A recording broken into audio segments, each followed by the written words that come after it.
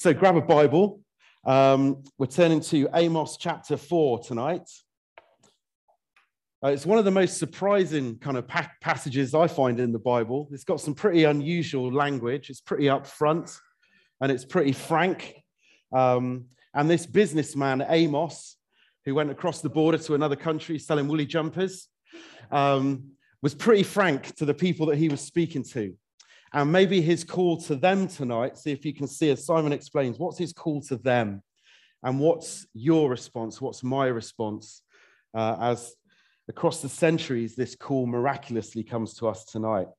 So it's a great passage. Let's read it together. It's on page 919 in the Red Bibles.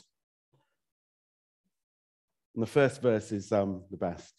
It says, "Hear this word, you cows of Bashan on Mount Samaria, you women who oppress the poor and crush the needy, and say to your husbands, bring us some drinks. The sovereign Lord has sworn by his holiness, the time will surely come when you will be taken away with hooks, the last of you with fish hooks. You will each go straight out through breaches in the wall, and you will be cast out towards Harmon, declares the Lord. Go to Bethel and sin. Go to Gilgal and sin yet more. Bring your sacrifices every morning, your tithes every 3 years. Burn leavened bread as a thank offering and brag about your freewill offerings. Boast about them, you Israelites. This is what you love to do, declares the sovereign Lord. I gave you empty stomachs in every city and lack of bread in every town, yet you have not returned to me, declares the Lord. I also withheld rain from you when the harvest was still 3 months away. I sent rain on one town, but withheld it from another. One field had rain, another had none and dried up. People staggered from town to town for water, but did not get enough to drink. Yet you have not returned to me, declares the Lord. Many times I struck your gardens and your vineyards, destroying them with blight and mildew. Locusts devoured your fig and olive trees, yet you have not returned to me, declares the Lord. I sent plagues among you, as I did to Egypt. I killed your young men with the sword, along with your captured horses. I filled your nostrils with the stench of your camps, yet you have not returned to me, declares the Lord. I overthrew some of you as I overthrew Sodom and Gomorrah. You were like a burning stick snatched from the fire, yet you've not returned to me, declares the Lord. Therefore, this is what I will do to you, Israel. And because I will do this to you, Israel, prepare to meet your God. He who forms the mountains, who creates the wind, and who reveals his thoughts to mankind, who turns dawn to darkness and treads on the heights of the earth. The Lord God Almighty is his name." Evening, everybody. Please turn to Amos 4, 919. We've got 4 of these left. If you haven't yet picked up one of these, a short book that takes you, look at that, we've got 3 left, that takes us through Amos over 31 undated devotions. We've got 2 left. Look at that. Good catch. Good catch. Lynn? Avril wants one. One left?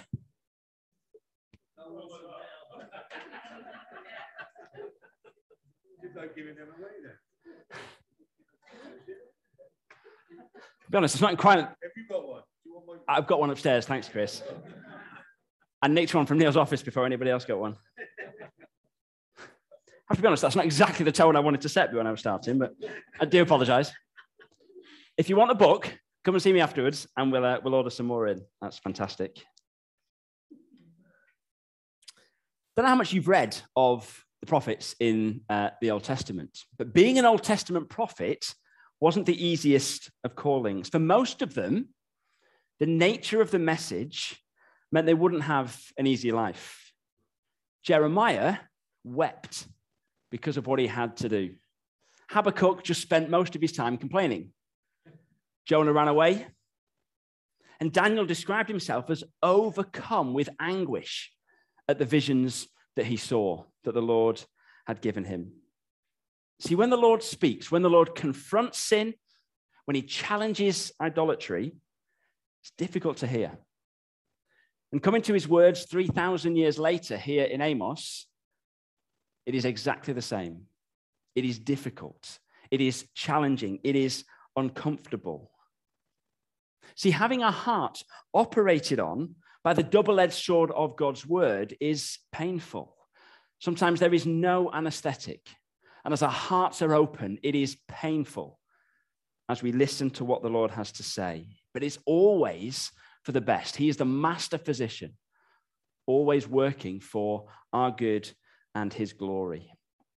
And that's how it's going to be tonight as we come to Amos 4. Tonight is going to be hard. For the past 3 weeks, I have bounced onto the platform upstairs and preached the joy of the blessings in Christ from Ephesians chapter 1. That is not the tone for this evening. It won't be like listening to Ephesians being preached. We're going to see the holiness of God. We're going to see the dirt and the pollution of our sin.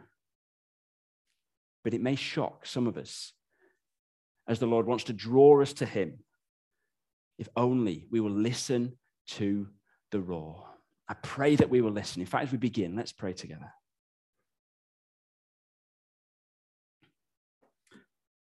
Lord, we need you.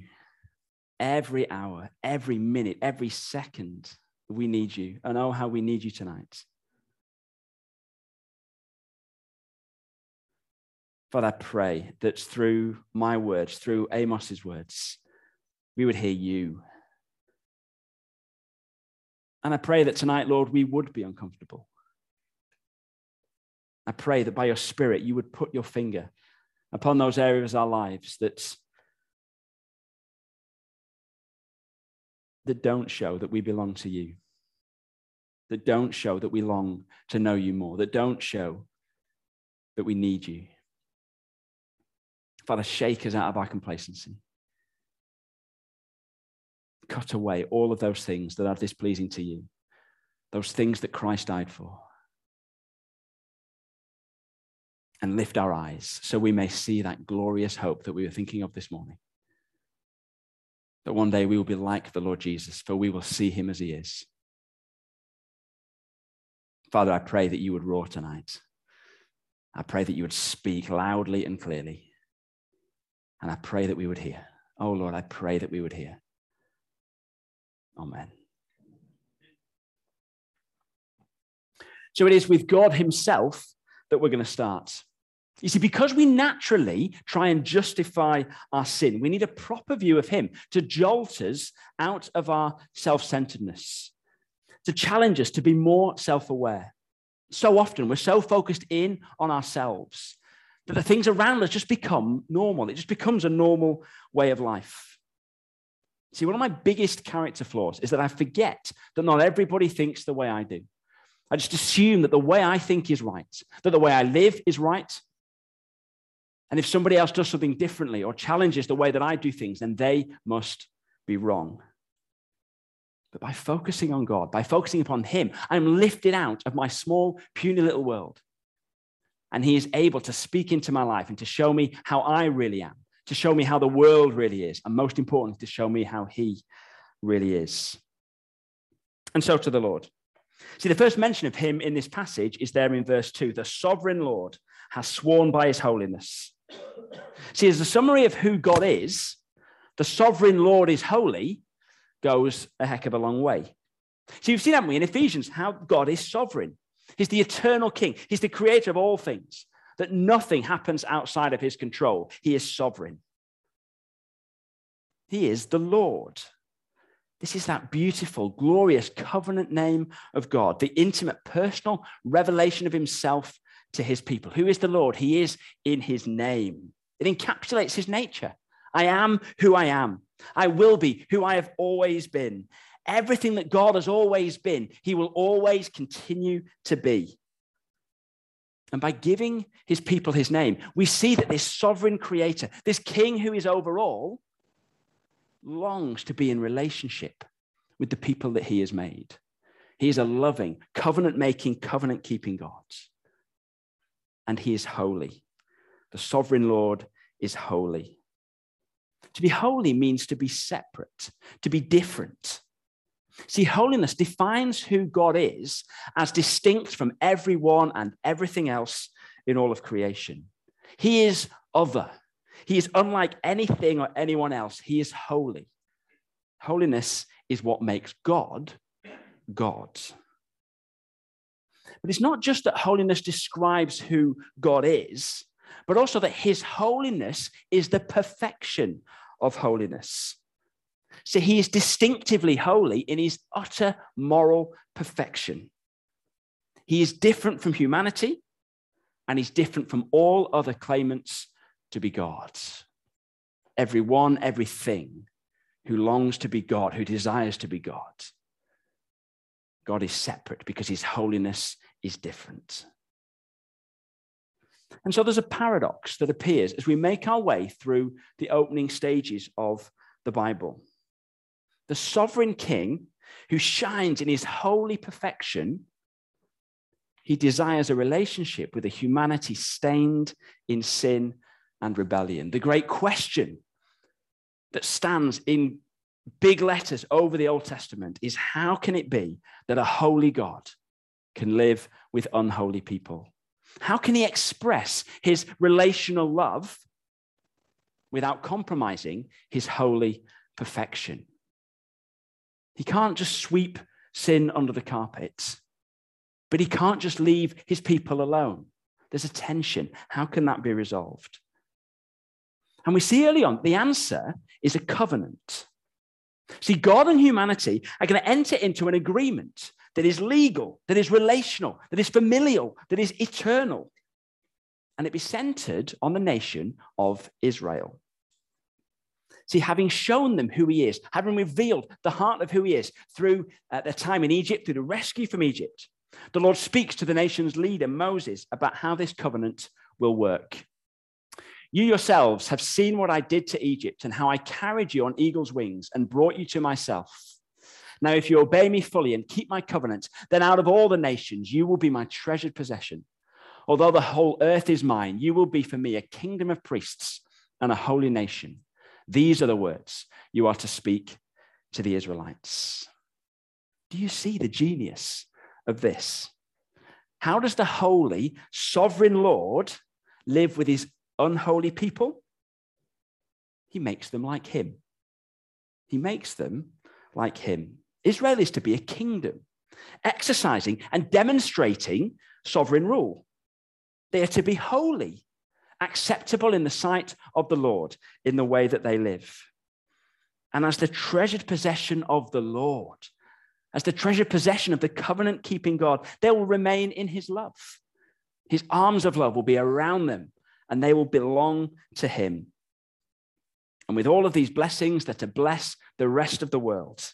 They're to be priests, taking the truth of who God is to the nations, showing the beauty of living with the holy Lord as their sovereign. You want to know what God is like? You see how Israel live, and you see just how glorious this God is.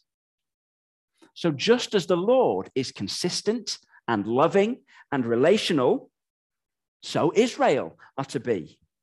Just as the Lord is sovereign, exercising perfect rule, so Israel are to lead with righteousness and justice. And just as the Lord is holy, so Israel are to be separate, they're to be distinct from the nations, living in a way which puts on show just what God is like. The distinctive difference of living as the Lord's people. That was the hope. That was what was the purpose of this covenant. But there's a problem. And the problem is there in verse 5. If you obey. If you obey. You see, Passover and the Exodus have shown what the Lord is like. And we can see from that he will keep his side of the bargain. The covenant-keeping God, there's no need to worry about him. He will hold his end up. There's no problem there. But what about the people? What about the people? And as the Lord expands on the covenant, as he goes through and he explains what it means to live as his people, we come to Deuteronomy chapter 28. where he outlines the blessings that will come that follow obedience and the curses that will come upon the people that would follow disobedience. You live for me, and this is what life will be like. You don't live for me, and this is what life will be like. Now, we're going to see later how that relates to Amos chapter 4, but the big idea is this. The evidence of covenant belonging and acceptance was obedience and holiness. The evidence of covenant belonging was obedience and holiness. And as we move between Moses in about 1500 BC and Amos in around 750 BC and us in exactly 2021, this is the idea that we need buzzing around our head, that the evidence of covenant belonging and acceptance is obedience and holiness. And while the new covenant has fundamental differences from the old, the evidence is still the same. As those on this side of the cross, we look back to Calvary, not to Egypt, and we see the dying Savior whose blood sealed the new covenant. And what's the evidence that we belong to that covenant? It's obedience and holiness. As we get into this passage, as we look at Amos chapter 4, we will hear the holy, sovereign Lord roar through Amos. And we need to hear that roar. We need to hear it. As he condemns those who ignore him, as he shakes the complacency out of those who are compromised, we need to hear. And we need to return to him in repentance and faith. So let's train our ears to detect that roar, to listen to what the Lord is saying as he roars against self-satisfaction, against religious hypocrisy, and against stubborn unrepentance. So the Lord roars against self-satisfaction. So you've seen so far that Amos begins his prophecy back in chapter 1 and the beginning of chapter 2 with a roar of judgment on the nations surrounding Israel. Do you remember that picture from the video of like a target that goes round and round and gets closer and closer and closer until the Lord roars against Judah, Israel's closest neighbors, and all of these nations are hearing how the Lord is going to judge them. And just when it seems that all is fine for Israel, just when it seems like they've got off lightly with everything that they've done, the starkest words come to them. They will not escape judgment. The Lord has seen. He has seen their injustice. He has seen their rebellion. He has seen their idolatry. And though he has been patient, though he has shown mercy, the time is coming when he will send a power who will overwhelm them, and they will be no more. And as chapter 3 begins, Amos launches into some prophetic speeches, each beginning with a call to hear what is being said. Do you remember this from chapter 3 and verse 1? Hear this word, people of Israel, the word the Lord has spoken against you. And Amos uses a number of pictures to show that Israel's sin is at the heart of his pronouncers of judgment. Just as a lion doesn't roar when there's no prey, so the Lord wouldn't be roaring if it wasn't for Israel's sin. This is the reason for the judgment. The next oracle is a short one in verse 13 to 15. We see again in verse 13, hear this and testify against the descendants of Jacob. The main thing, we have to hear what the Lord is saying. And once again, Israel is condemned for her sin, and the Lord promises to pull down everything that she puts her trust in. You trust in anything apart from me, I'm going to destroy it. I'm going to destroy it. And as we begin chapter 4, the familiar words kick us off. Look at verse 1. Hear this word. Israel, are you listening? Are you listening as the Lord roars? Headley Park Church, are you listening? Are you listening as the Lord speaks? And having revealed the extent of Israel's sin and giving a glimpse of the consequences in chapter 3, Amos outlines exactly what it is that the Lord is calling him to judge.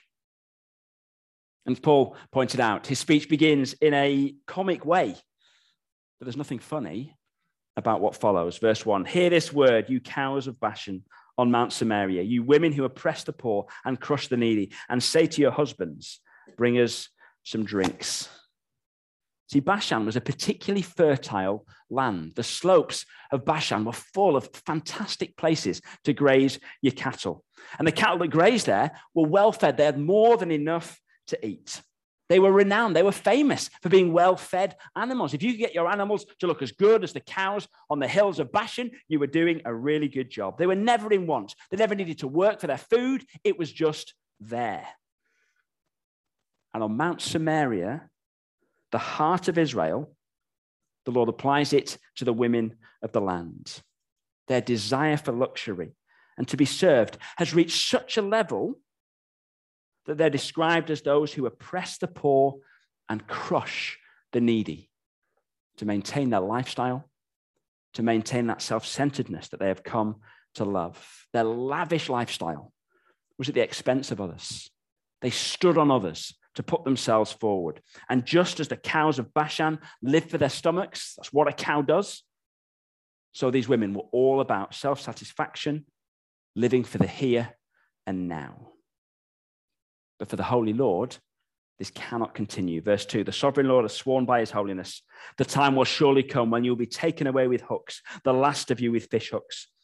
You will each go straight out through the breaches in the wall, and you will be cast out towards Harmon, declares the Lord. Amos says to these self-satisfied women that as you've lived as animals, thinking only of what you can get and living for yourself, so the Lord will treat you like animals.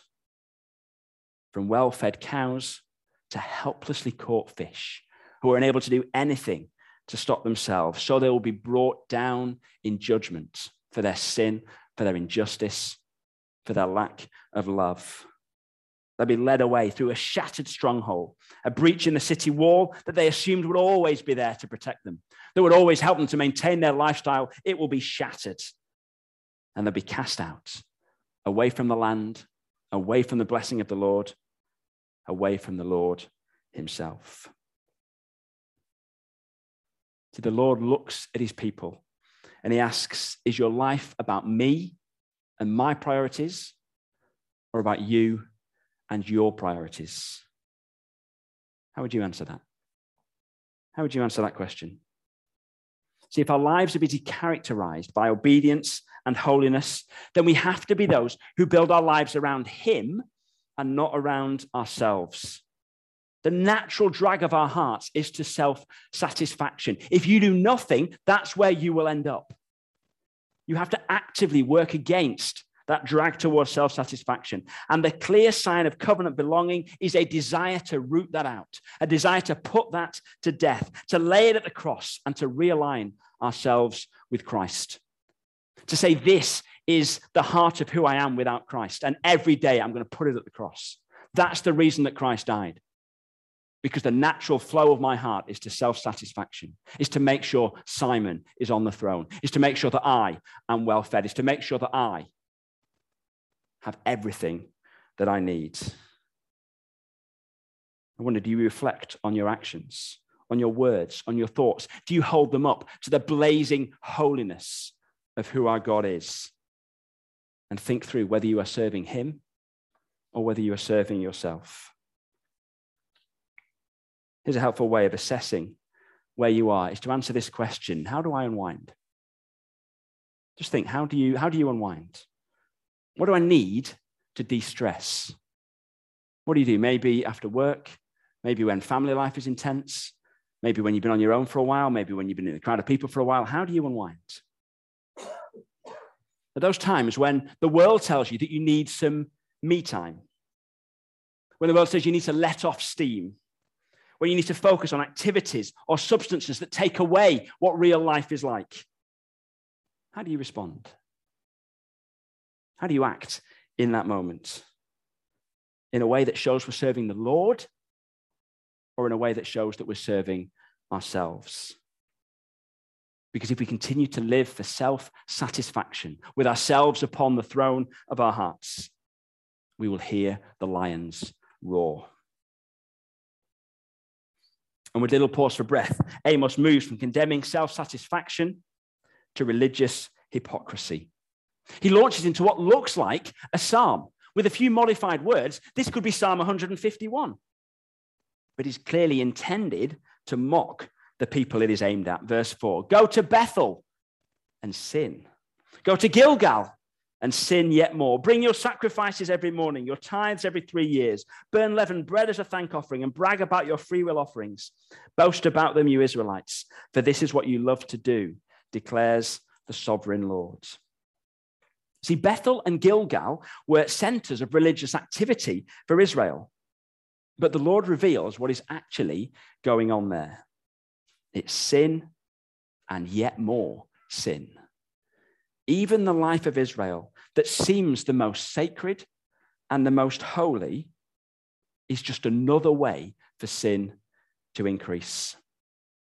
As Amos roars about sacrifices, about tithes and offerings, he's exposing the self-centered attitude to their worship. He's exposing the thinking that says, if I bring a sacrifice once a week to see God's blessing, imagine how much I'll squeeze out of him if I bring one every day. If I turn the tap on once a week, turn the tap on once a day, I'll get even more blessing. It's fantastic. I'll be rich. I'll be well fed. Even the cows of Bashan will be jealous of me. If the ritual works, then doing it more will make it work even more. And Amos's response? Crank up the self-serving ritual and then get out and boast about it and brag about it. And then the most damning words at the end. For this is what you love to do. See, the sovereign Lord has exposed the religious life for what it is. Ritualistic, self-serving hypocrisy from an arrogant people who have even made worship of the living God about them. Can you imagine that? Worship of the living God is about them. Why are you here this evening? Why are you here? Podcasters, if you're listening to this later in the week, why? Why are you listening? What is there at the heart of your Christian activity? What's there when you strip everything else away? What is there right at the center of it all? Because the danger is that we treat our corporate worship like an evening at club. You see, club, our youth club for primary school age children. It meets here every Friday night for primary school age children. And the centerpiece of the evening is where one of us opens up God's word. And as Neil pointed out a couple of years ago, for the only time in the week for many of them, we get to connect these youngsters with the reality of who God is, to show them who Jesus is, to take them from literally nowhere and show them who Jesus is. What a privilege, what a delight that is to be able to do that week by week. The free time before the talk is a great way of getting to know the kids, of building relationship, of trying to understand what makes them tick and get them to know even better. The time after the talk is a really good way of asking questions, of letting them ask questions, of just digging a bit deeper, of working out how you can pray for that child during the week. And over the months, you can see the Lord at work amongst the children. What's club like from the children's point of view? They play lots of games. They have to sit still for a few minutes where someone says something that's occasionally interesting. Eat some sweets, play some more games, and then go home. Not to think about the Bible again until next Friday. And my great fear is that some of us treat corporate worship in exactly the same way. You turn up and you play at being a Christian. You sing some good songs. You hang out with friends. You sit still when someone says something that is sometimes interesting. And then you leave, ready to live your life your way until next Sunday when you deign to give Christ another hour of your time. Through Amos, the Lord wants to look you in the eye and say, are you playing games at church? Are you playing games with corporate worship? Do you think that if you give a little bit more, if you come to one extra thing, if you help with one more ministry, then you'll be in better standing before the Lord? That you'll have something to brag and to boast about, sometimes to others, but mainly to yourself. Yeah, I'm fine. I've seen what someone else does. I do more than them. I reckon I give more than them. I reckon I'm more involved in the church than they are over there. It's gathering with the Lord's people about what you get out of it, about how your needs, your preferences, and your desires are met.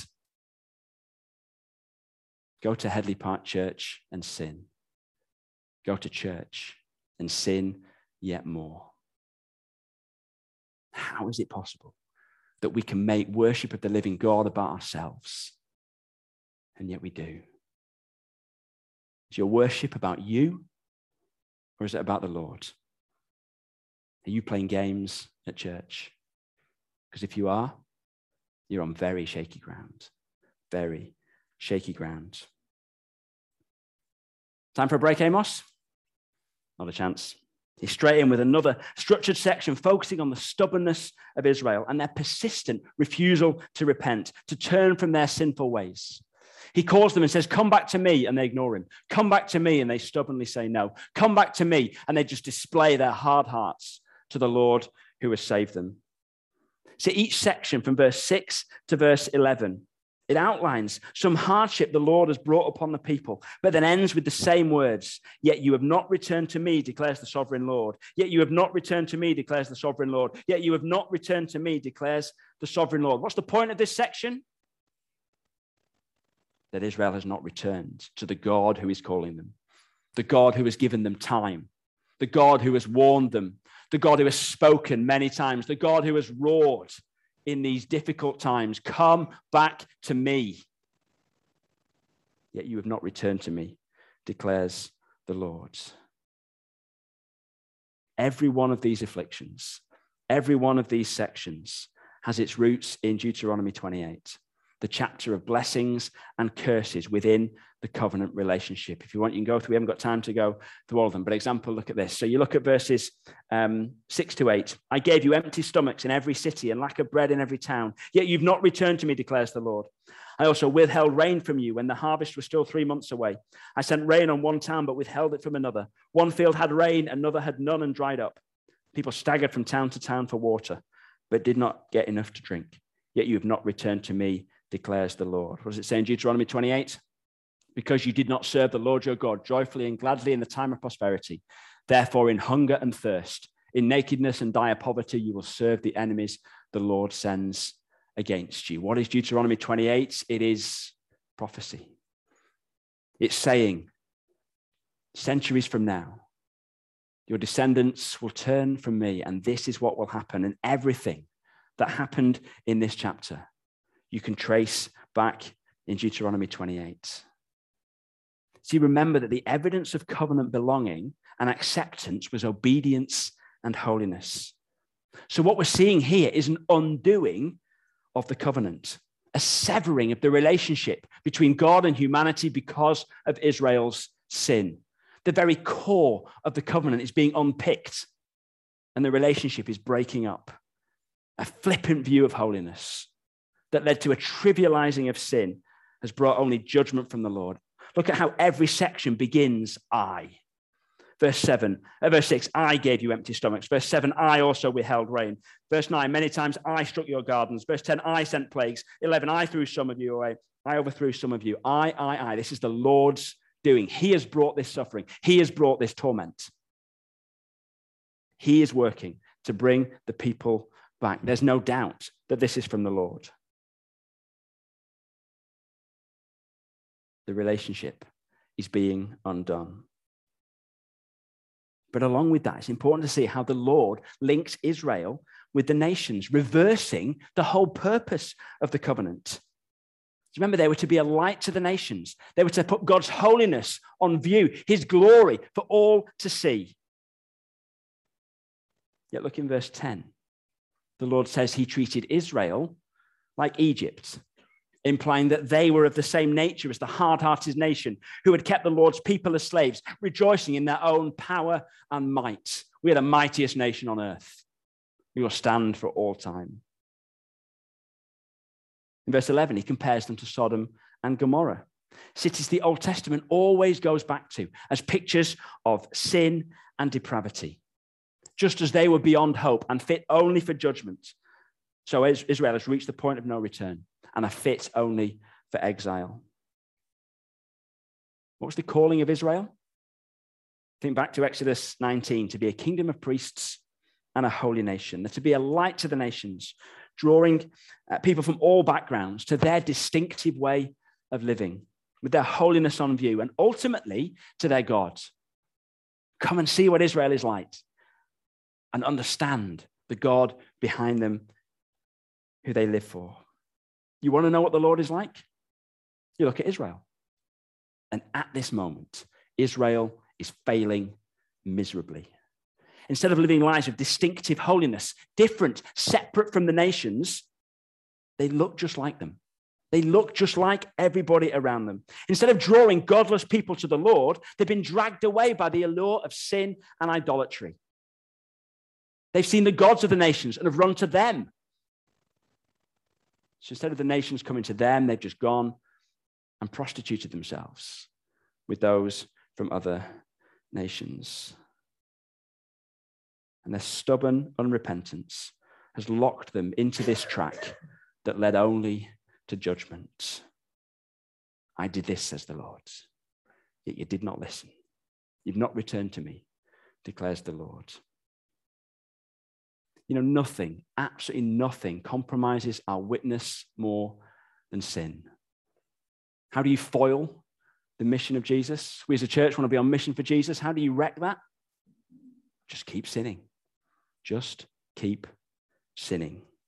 To be people who proclaim the lavish riches of God in Christ and then live as if we don't care what he says. We don't care how we are to live. It's poison to our witness, absolute poison. And because there is grace, because our God brings good from evil, sin followed by genuine, heartfelt repentance, it puts the attention back on him. It shows the cross. It shows how even broken people like us can be forgiven. And the glory of God can shine out of these broken jars of clay. Praise God.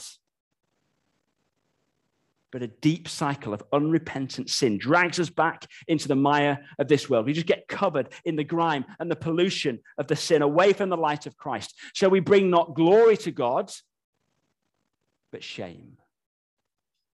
That's what your God looks like. That's what living for your God looks like. I don't think much of him. I don't think much of him. You see, either we behave just as the world does, and so there's no difference between us and the world, or we act in a way which shocks the world when they compare it to what we say. And both are deadly to the mission. So what sinful patterns are you unrepentantly stuck in? The ones that 99% of the time, you're so hard-hearted that you don't even class them as sin. You've got so good at justifying yourself. You've got so good at saying, that's fine, that you don't even class it as sin anymore. Have you got a stunted view of holiness that is compromising your witness? Because when people are watching, they see that you're not the person that you say that you are. Because again, this is very dangerous ground. See, the covenant at Sinai, as the Lord spoke to Moses, it was a conditional covenant. If you keep my covenant. And Israel here on the brink of losing their standing before God, losing that relationship because of their sin. Now, as we're seeing in Ephesians, the new covenant is unconditional. Our relationship, past, present, and future, is all taken care of by God in Christ. When did I become a Christian? Before the creation of the world. How do I stop becoming a Christian? I don't. Because it's all of Christ. I was in Christ before the foundation of the world. I'll be in Christ into eternity. It's all of him. The genius of the covenant is that we're made like him. We're made like him. That's what the first 3 chapters of Ephesians are. This is who you are. You're like Jesus. But here's the point. The evidence of belonging to the covenant is obedience and holiness. That's the evidence. And a lack of both, of obedience and holiness, point towards the desperate truth that you were never part of the covenant in the first place. Look at what Jesus says in Matthew 18 about dealing with a lack of repentance. If your brother and sister sins, go and point out their fault, just between the two of you. If they listen to you, you've won them over. But if they'll not listen, take one or two others along, so that every matter may be established by the testimony of 2 or 3 witnesses. If they still refuse to listen, tell it to the church. And if they refuse to listen even to the church, treat them as you would a pagan or a tax collector. We've got a pattern here of stubborn unrepentance. Someone is confronted with their sin by one person, by 2 people, by a group of people, by the church, and still they are unrepentant. Do you notice how the description of the person changes? You see at the beginning how they're described: a brother or a sister. But by the end, they prove themselves not to be that. By the end, you treat them as you would a pagan or a tax collector. Of course, how did Jesus treat those people? With love. And he pointed them to Christ. But he didn't treat them as a brother or a sister. Though it was assumed they loved Christ, though it was assumed they were a brother or a sister, by the time you reach the end, by the time this unrepentant sin has continued in their life, all the evidence points to them being a pagan or a tax collector. They haven't been kicked out of the covenant. They were never in it. Of course, sadly, we all still sin. And that'll be true until we see Christ at our death or at his return. Repentance is a daily necessity. All of us need to be repenting every day. So with God's holiness in view, with him filling our vision, are you calling to mind? Are you ruthlessly putting sin to death by the power of the Spirit? Are you laying everything before him, saying, here are my idols. Here are the natural pulls of my heart. Here are where I'd be without Christ. I'm going to put all of it before you and turn from it. And by the power of the Spirit, the power in me that raised Jesus from the death, I'm going to turn and say, God, please take me each day to you. Or are you stubbornly holding on to it? Are you saying it's okay, I can follow Jesus and hold on to this? I can live for him and keep this, whatever this is.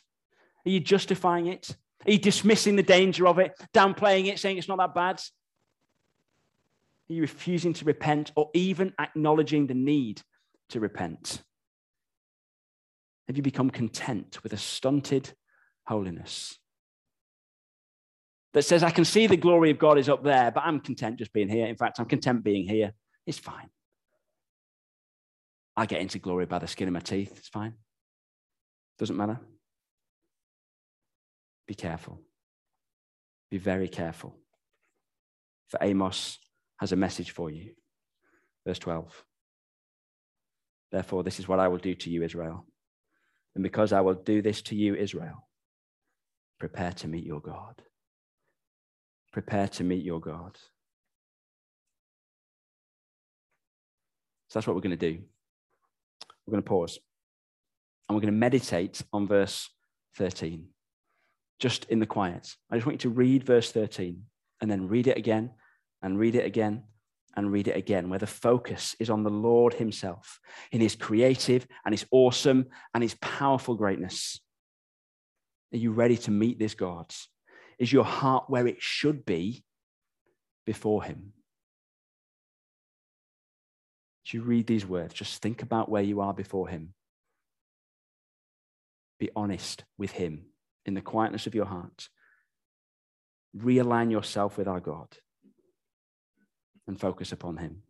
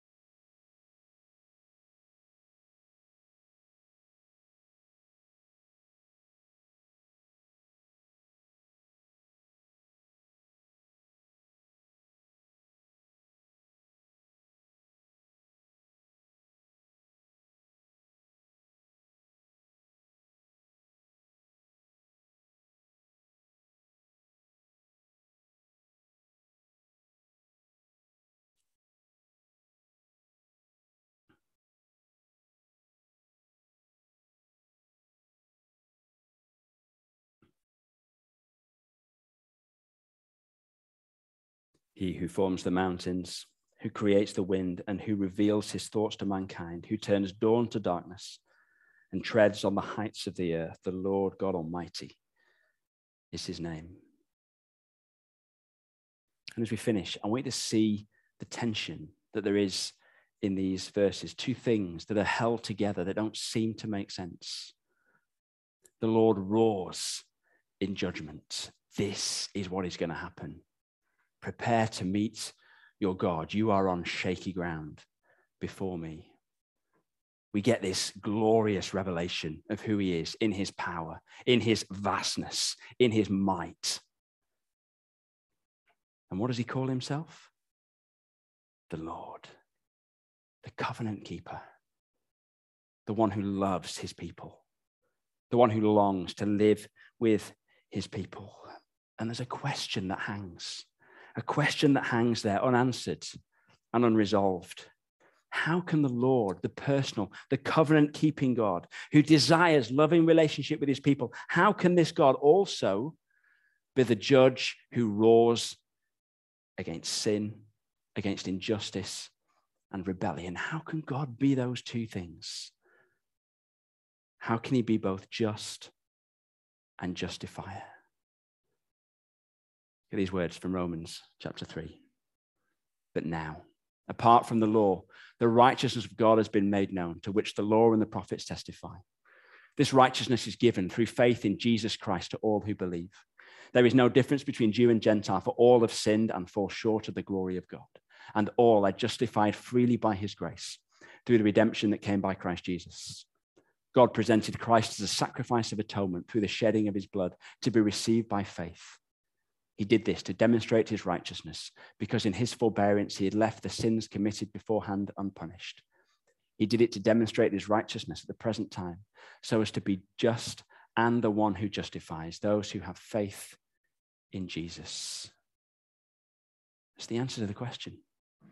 The answer to it all is the gospel of the Lord Jesus Christ, the good news that God took all of that punishment, all of that rebellion, all of that sin and that pollution, and he placed it upon his Son, upon that sacrifice of atonement. You see, those words there are the antidote to self-satisfaction, to religious hypocrisy, to stubborn unrepentance. Where do you appear in there? Verse 23, for all have sinned and fall short of the glory of God. That is you. Don't be under any illusion at all. Don't let the fact that God's common grace has made you into quite a nice person.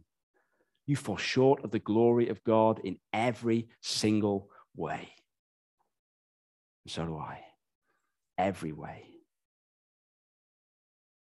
When we get that, there is no self-satisfaction. There is no self-justification. There is no self-aggrandizement, because all we bring is sin. And so this is where we need to go daily to the cross, to understand who we are in Christ and what it means to live for him. See, for Christians, preparing to meet our God is a joy. Did you get that this morning as Neil spoke of our hope? I can't wait to meet our God. It's glorious joy. So, brothers and sisters, guard your hearts. Keep your eyes on Christ and walk daily in his Spirit. Listen to the warnings. And in daily repentance, live out your relationship with your Father, secured for you by his Son, who gives his Spirit daily to enable you to walk, so that you will hear the Father's welcome and not the sovereign God's roar. Let's pray.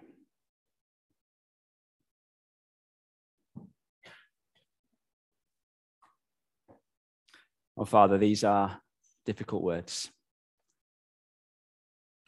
but we thank you. We thank you that they are in the Bible.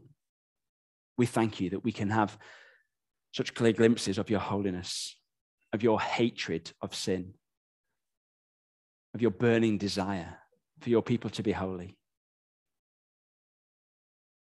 Father, we fall and we're sorry. As we sang before we started, we confess that we are distant from you.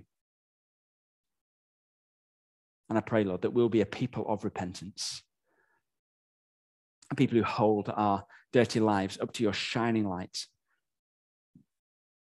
and repent of all that gets in the way, all that stops people seeing Jesus.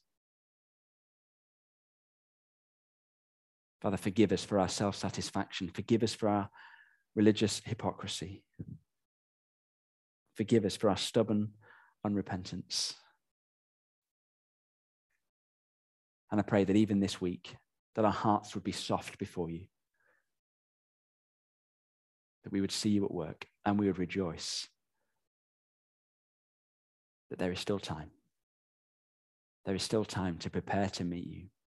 Father, I pray for any here tonight who are stuck, who feel like the sin has just come over their heads, like that sheep this morning. They just can't get out of the hole.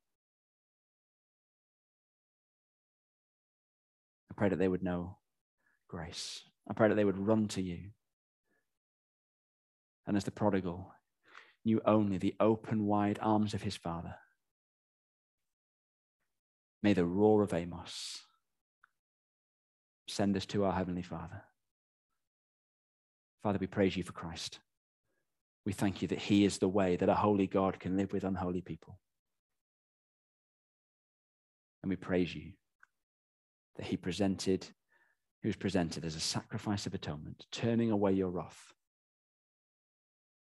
and doing all that was necessary for us to know your smile. Thank you, our great God. Amen.